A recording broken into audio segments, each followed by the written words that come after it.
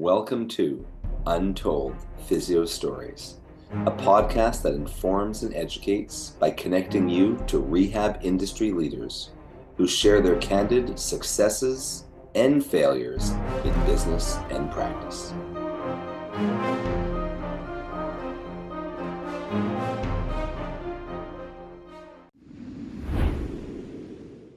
Welcome back to Untold Physio Stories podcast. It's me, Dr. E, one of your hosts with Untold Physio Stories, Modern Rehab Mastery, my online mentoring program, The Eclectic Approach, Modern Manual Therapy, and Edge Mobility System, my shop with ISTM, Online BFR Cert, and more, and my co-host, my most recent co-host, Dr. Dana Palmer.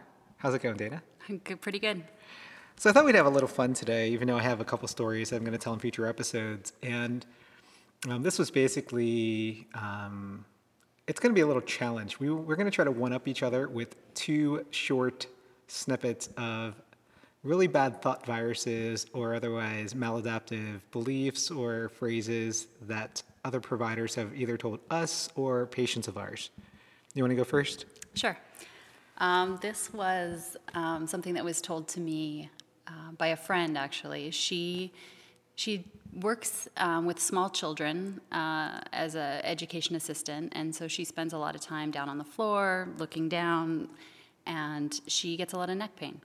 So she goes to see her chiropractor, who she sees regularly for a lot of things, and he told her not to look down, ever. Again. Just to stop looking down. She's, at the time, I think she was probably 39. She, had stiff neck at the end of the day, and I think he adjusted her and then just said, your muscles are getting really tight, and looking down for that long is not good for your discs, and so you just need to avoid looking down, and left it at that.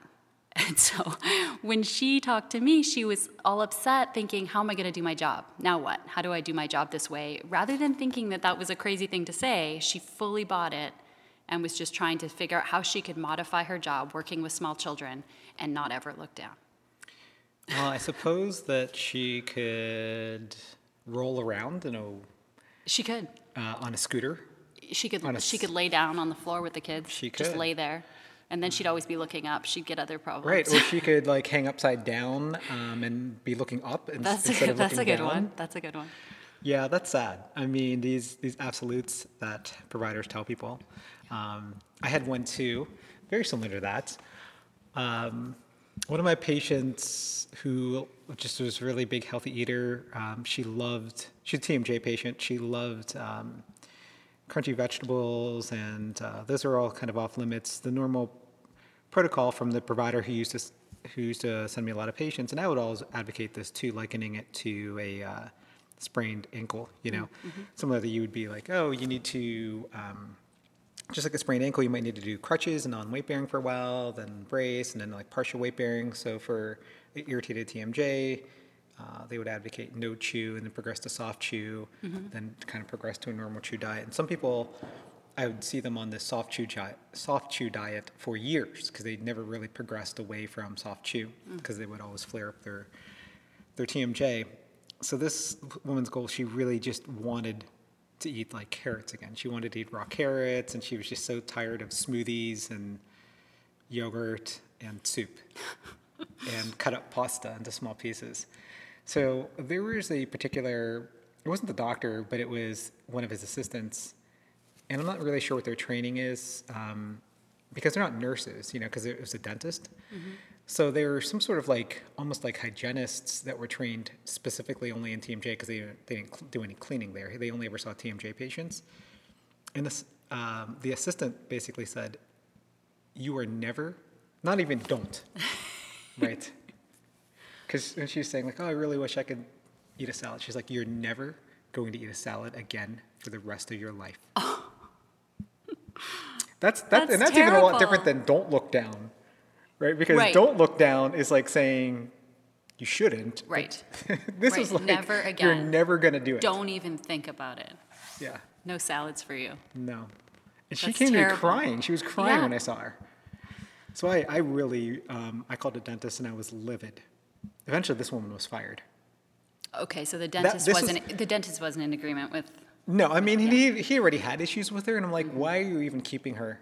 Because she was like from this dentist bought the practice from another dentist who was only seeing TMJ, and he inherited a lot of his patients, and he also inherited some of his staff, and this was like old school staff. Yeah. He eventually got rid of her. That was one of the things I'd like to think that we eventually got rid of her, but she was often like disagreeing with him in front of patients, and so yeah. So did she get back to eating carrots? Yeah, I think Yeah. I initially she missed salad so much. One of my suggestions was to blend a salad. Oh, But I don't know. no, she really liked it. She's like, Okay. it's a little bit of crunchy, and I still get the taste of a salad. But Okay. yeah, it wasn't quite like a full salad smoothie. So it was just like, imagine it being like just a little bit crunchy, but Right. not like sweet. It was salady and oily. I don't know what. But she said, yeah, I love blending my salads, and she eventually got to eating a salad. Good. Yeah. That's success in the end then. Right. So you're next. My next one actually happened to me. So I've been doing Pilates for a little over 10 years regularly, and I did it all through my first pregnancy. And I had a difficult first childbirth. It was 48 hours of labor, baby was turned, baby was stuck. So get all the way through that. And when I was pregnant with my second, I went to see a midwife that was practicing out of an OB office, and we were sort of just talked about my first birth and what it was like, and then she asked, if I exercise, and I said, well, I'm really big into Pilates. I do it, I teach it, and she said, oh no, you can't be continuing with Pilates. And I said, why not? And she said, well, because it's all that contraction, it's going to make your pelvic floor too tight, and that's why you had trouble with your first birth. That's why your labor was so long. That's why your baby was stuck. You have to stop Pilates right now. And if I was a different personality or didn't have the background or the education that I did, that would have scared me, and I absolutely probably would have stopped. I would have been afraid to do any type of exercise because for fear that I was, doing something wrong or going to have a terrible childbirth. I mean, talk about fear. I mean, I think that's already something on the back of your mind Right, when when you're you're in labor pregnant, for yeah. 44 days or 44 hours. 44 days, It that's felt great. like 44 days. Yeah, I'm sure it did. And you're thinking, oh no, I don't want to go through that again. And you have a provider telling you this was your fault. did you And say? if you continue. Did you say that's the most ridiculous thing I've ever heard? Like, did your jaw just drop? Like, My jaw did drop. I didn't say that to her. I sort of argued around it a little bit. And I said, Yeah. well, part of it is knowing to contract it and then how to relax it. And Yeah. and then Like I it just permanently I just tightens sort up. of disregarded. how would you even urinate? Right. Yeah. Well, It'd be impossible. I didn't You- the whole pregnancy, clearly. People who I see Pilates, or people who do Pilates, Right. they have the opposite of urinary control issues. Right. Well, and the other thing she said to me that was They're like too not- continent. They're not incontinent. They're hypercontinent. Right, exactly. It's the other way. Yeah. The other thing she said to me, which wasn't as much of a you don't do this, but she would comment every time when she was palpating, because they didn't use ultrasound, she would palpate the baby's position, and she'd say, oh, well, I can't really feel where the baby is because your abs are too tight. I'm like, what? That is not, and I'm like second baby in. I mean, how tight could they be? Right. And oh no, it's too tight. I can't really feel the position where I think she the have baby's really light here. hands, or you like super jacked? I don't know, Dana. Like, My abs, let me tell you. At 9 months pregnant, tight. they were way too tight. at 9 months pregnant? Yeah. You mean you were already like I third mean, it was trimester? big enough to and she's like, well, this might be the butt, this might be the head, but your abs are so tight that I can't get in there. Trust me, Sure, this woman was they a, weren't, and they was aren't. this woman really an OB? Well, they like to use ultrasound to view, right? They don't Yeah. use a lot of hands-on. This ultrasound, typically. your abs are deflecting the sound waves. Yeah. Well, that is, Very powerful that abs. is a pretty good one, right? I'm glad she said that to you, not to someone else. Right? She's probably said it to She's a ton of said other it people. to a but ton yeah. of other people. Yeah. A ton of other people. All right. Well, this one I just heard, like the patient who was walking out when you walked in, and she was going on and on and on about having this foot pain, and this foot pain that she had for a while that was better after seeing me, and I reset it and gave her great toe mobs, and she basically had dorsum of the foot burning, and she had antalgic gait, a lot of difficulty walking for a couple years. And after doing some ankle resets, lateral tibial glide, great toe flexion, she was fine, and she has no pain now. But she was saying she saw 2 doctors before this. The podiatrist was really saying, look, you're okay, but if this persists, I really think you should consider getting a joint replacement. And she was talking to me about this joint replacement like it was the worst thing ever. You know, she's like, oh yeah, they put this little prosthesis in and they replaced it. I said, oh yeah, you know, it's just like a knee replacement. Do you think that's a bad thing? She's like, well, I wouldn't want one, but I don't really think that's as bad as this. And I said, well, it's very similar to a knee replacement. So she was going on and on. I don't really think I convinced her that it wasn't the worst thing. I said, look, most people don't need surgeries, and obviously you don't need this because you got better in one visit after doing your exercises. And so she's saying, and I also saw the ortho, and the ortho said, oh yeah, that is honestly the worst surgery that you could ever get. And so she's like, yeah, I was right. I mean, he really kind of corroborated my beliefs and how bad this great toe replacement essentially is, right?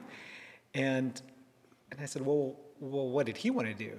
And he said, well, you don't need surgery now, but if you ever can't walk, you basically come crawling in my office, what I would do is fuse it. What? How is that possibly better? I know. Don't move it again and right. It won't hurt. Just fuse everything. Right, yeah, just like a spinal fusion. Yeah, don't look down. Don't move your toe. So I said, wait a minute.